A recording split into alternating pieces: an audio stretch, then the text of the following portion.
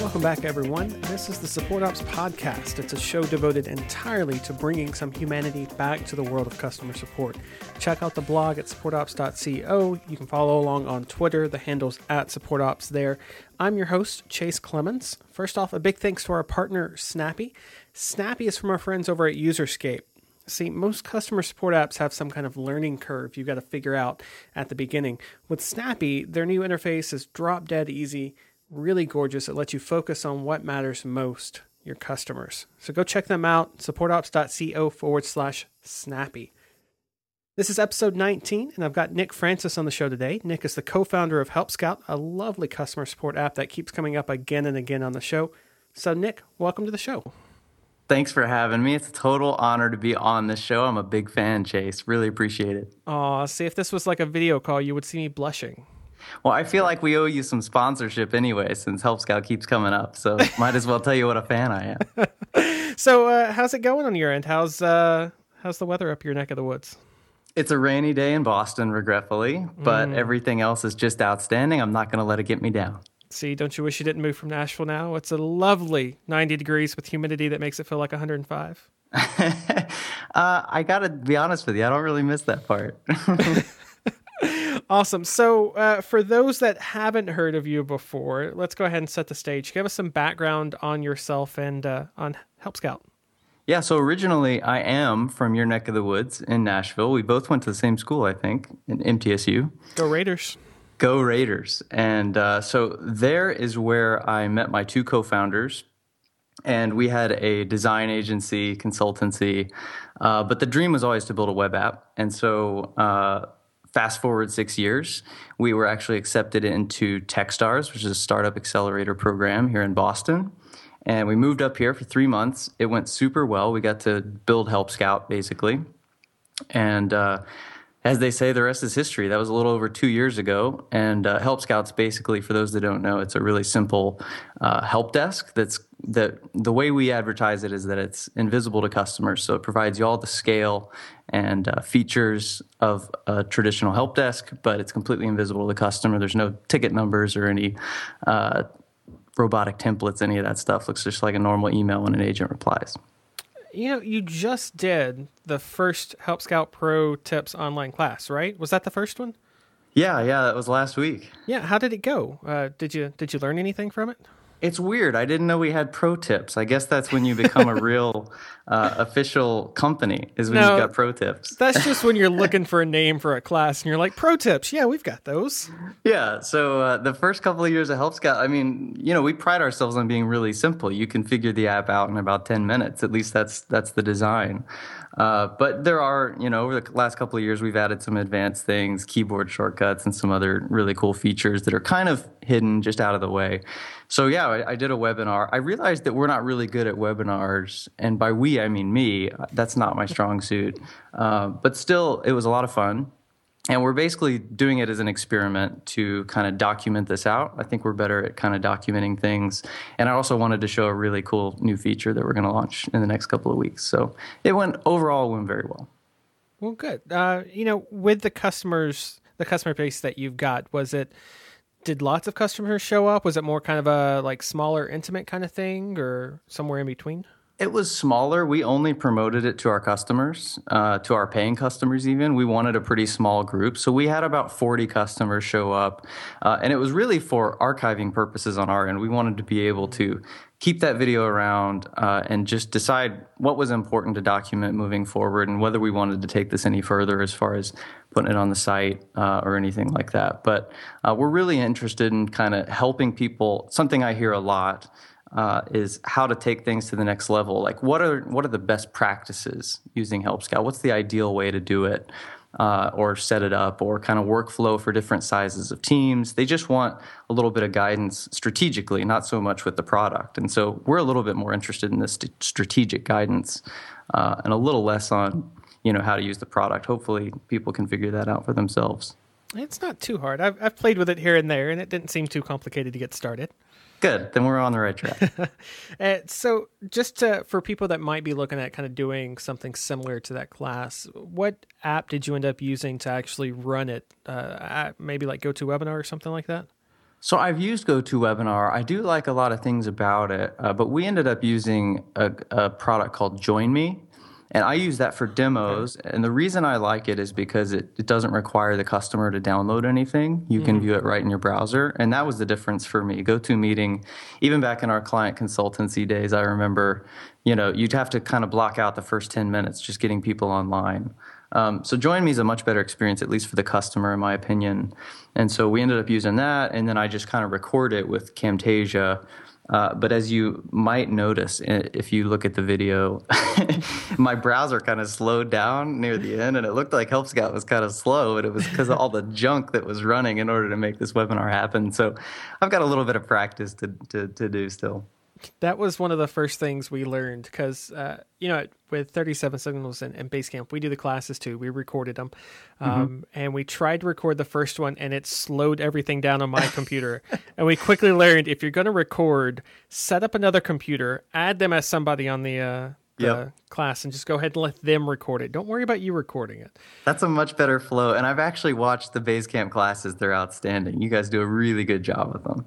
We tried, and it was one of those where in the beginning, it was kind of the same thing. It was like, Basecamp is so easy to use. What do we show with it? But a lot of times it was, customers don't want to know how to use something. They want to know what the best practices are. Exactly. Like the why strategies. And the strategies. Yeah. So something to keep in mind as people do videos and do online classes and do that kind of thing. Your customer is not worried about what happens if you click this button. They're more worried about, what's the best way to set this up for my team? And if my team is a little different than what you typically advertise to, is it still going to work? And that kind of thing.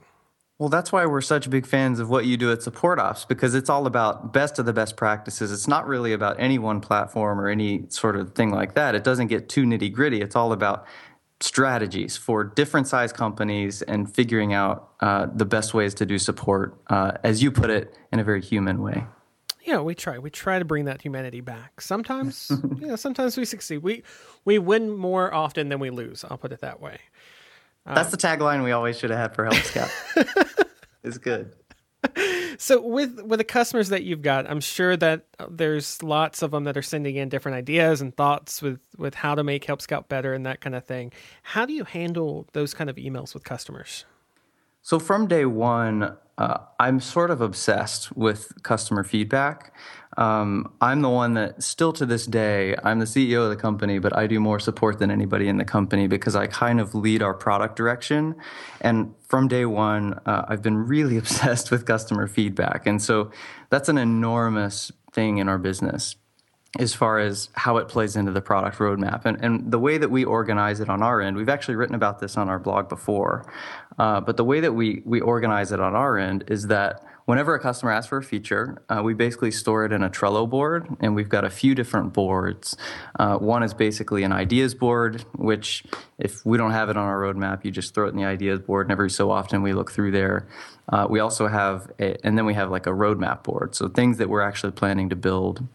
So, if it's not me answering, somebody else on the team can actually get an idea of where it sits on the roadmap and then add the customer's email address. And then the cool thing about adding the email address to every single feature card is that when it goes out, we can actually let them know. So we've got a feature coming out, in the next 1 or 2 weeks where we're going to be letting a couple hundred people know that they've requested this feature over the last who knows how long. And so we get to email them a personal note. It's just another wow factor when you actually take somebody's advice and are able to not only release that feature, but remember that they asked for it and contact them. It's a real wow factor. So we try not to miss those opportunities.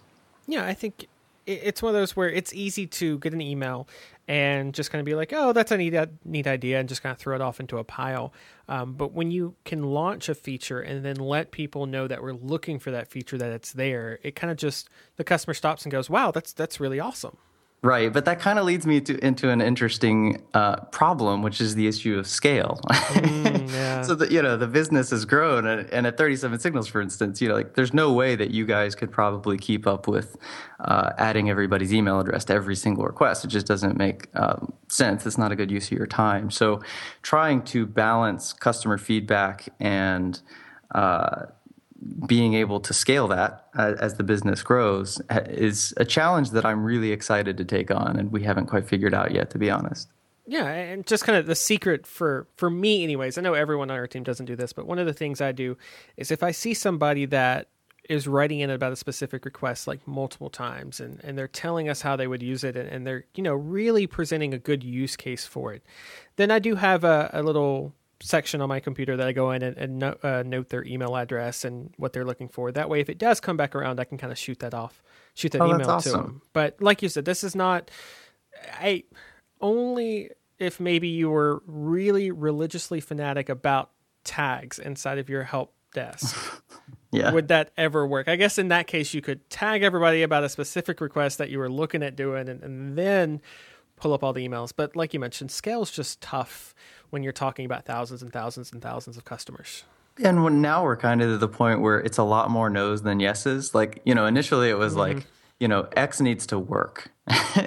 Now it's like, just some really advanced stuff, and some of them don't really apply when you're just trying to build a really simple product. So you guys probably have to say no a lot more than you do yes. And so I'm starting to know how that feels. Welcome to the club. Yeah, it's not easy. So one of the big reasons I wanted to get you on the show was because we had talked a little about how you're looking for your first full-time support person. And hopefully you won't find them between now and when this gets posted next week. So, I don't think so.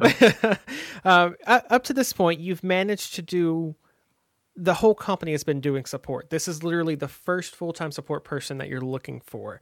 So how have you pulled that off so far? What kind of tips and tricks can you give us for companies that aren't big enough for a full-time support person yet and are just trying to keep up on their support queue? That's a great question. So we do have the luxury of support actually just being a way to dog food our own product. So from day one, that was a really big priority. That's just a way for us to use our own product. But we are about to hire our first person. It's been a really interesting process. So the way that we started was kind of a free for all, and that's the way I would encourage small businesses to do it. You got, let's say you're like us, you're three guys basically sitting in a room, or even you're remote. You all care deeply about building a great product, and so it's kind of a free for all. And that's when it totally works. Everybody just kind of handles whatever they can support wise. But then the volume gets to a point where you might need a little bit more structure. And for instance, in our business, we've got people that need to be able to focus for 8 hours at a time. There's a good chance, like a developer or a marketer, that actually just needs to be able to kind of unplug and do what they want to do to execute in their real job. So what we've started to do in the last few months that's worked really well is start with support rotation. So basically, I handle support all the time, every day, and then my co-founder, Jared, who does all of our design work, also helps out with that as well. And then one other person is on rotation that week. And so it could be a developer, it could be somebody on our marketing team. And by the way, our team is only 7 people, so the rotation goes through pretty fast. But we add them to chat that week, and they are knee-deep in support. And it really helps everybody understand the product. Like, so this week we have a developer on support, and he's learning things he never, dreamed he would learn about not only our customers, but the way our product works. And so it's been extraordinarily helpful and worth every penny, in my opinion, for him to be doing support this week. So we just do a weekly rotation. So he's on this whole week, and then next week it'll be somebody else on the team. But it kind of brings them into the fold of what we're really doing and what the company is about. And it also helps them dog food. So I couldn't encourage the support rotation more if you feel like the free-for-all method is getting a little bit out of hand. I know the Wufoo guys, you had one of those guys on recently, and they do a really interesting rotation as well that seems to work.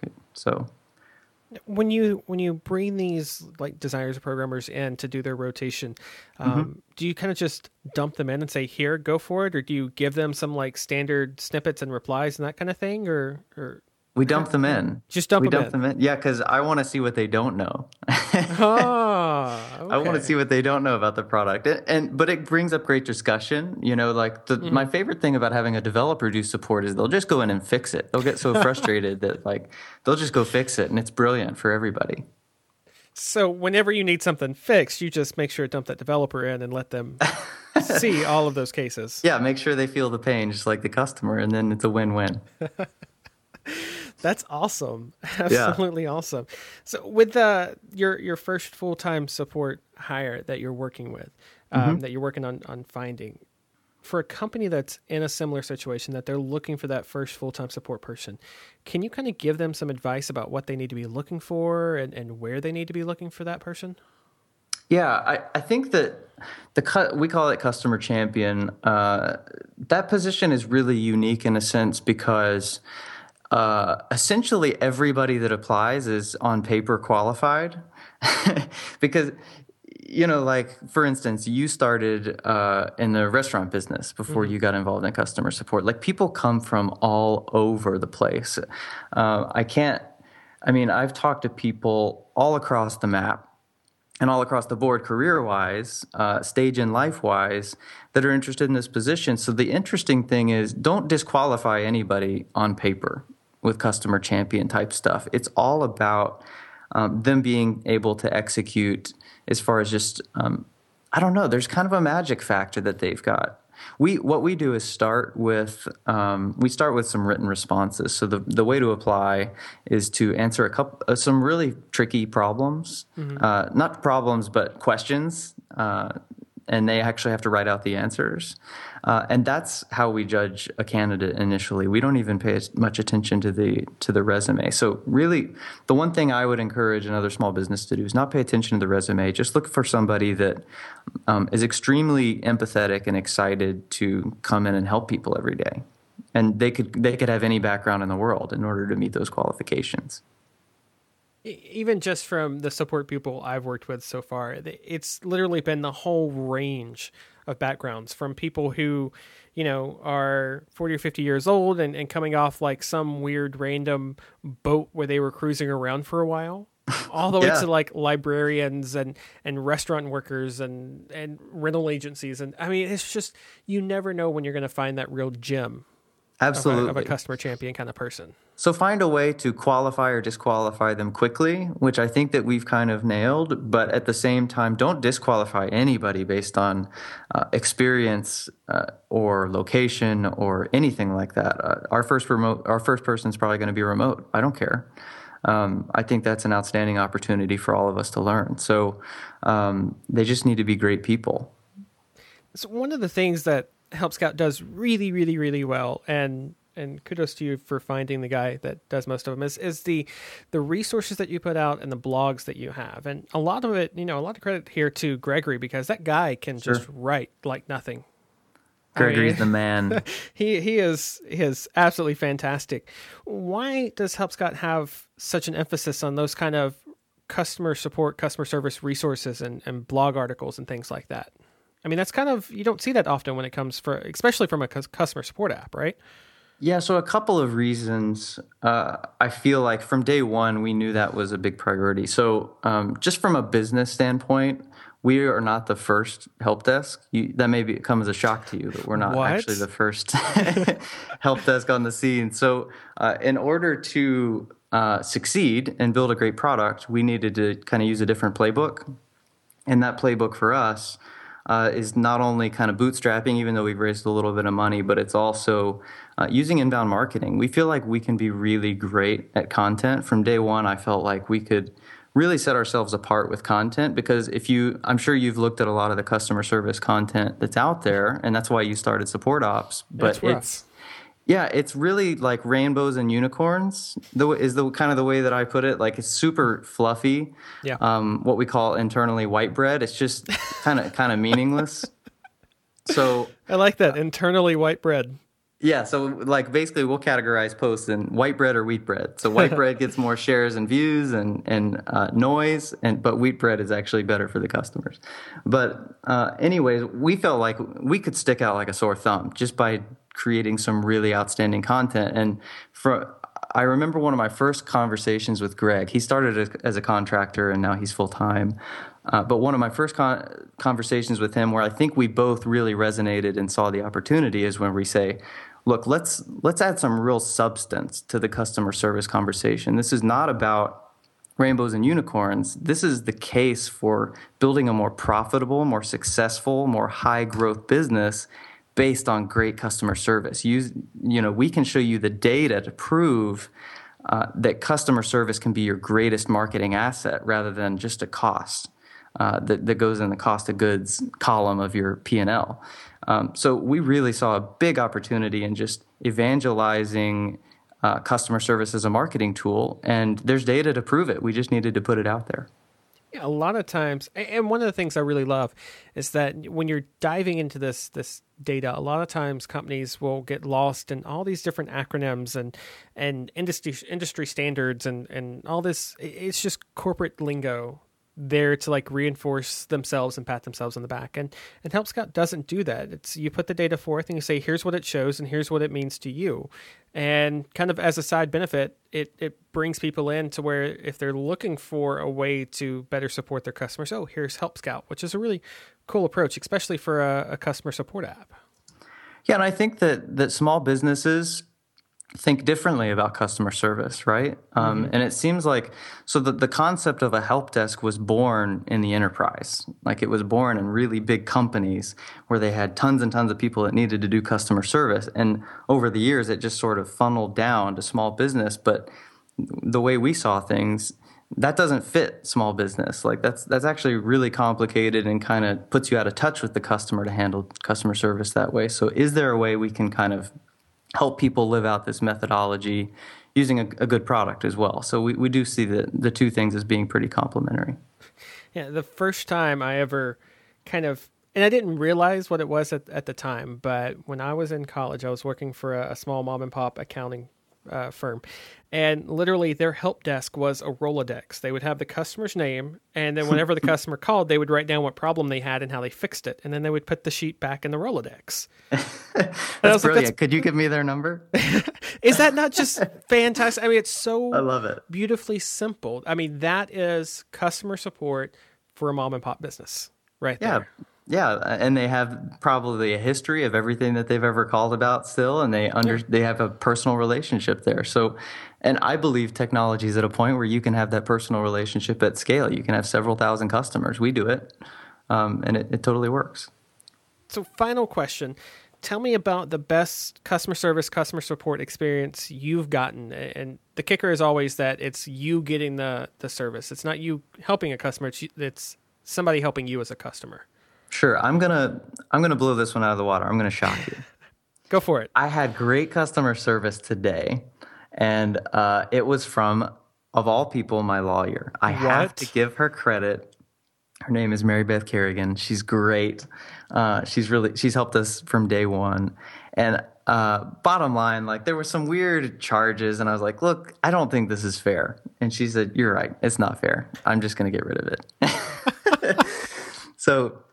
A true unique moment of honesty coming from my lawyer, one of the best in the business today, giving us a little credit on our bill just because they messed up and she knew it. So it was super nice. It was a great experience, and that's why we're a customer. I don't think I've ever heard of a lawyer just voluntarily giving up money. I wanted to stick out. I wanted to come up with a story that would really resonate with the audience, stick out from the other one. So there you go. Well, Nick, it's been great talking with you. Thanks for being on the show. It's my pleasure. That means episode 19 is in the books. You can reach out to Nick on Twitter. He's at Nick Francis. He's also on the web. And the website's a little tricky. Let me spell it out. It's Nick franc.is. So it's Nick Francis, but it's .is for the domain name. So make sure to watch out for that. Show notes are up over at supportops.co/podcast. And if you like the podcast, if you like Nick, if you like me, if you like Help Scout, whatever your reason for liking us, Rate us in iTunes. Just search for the Support Ops podcast there. Thanks again for listening, and I'm Chase. Until we meet again, have an awesome week.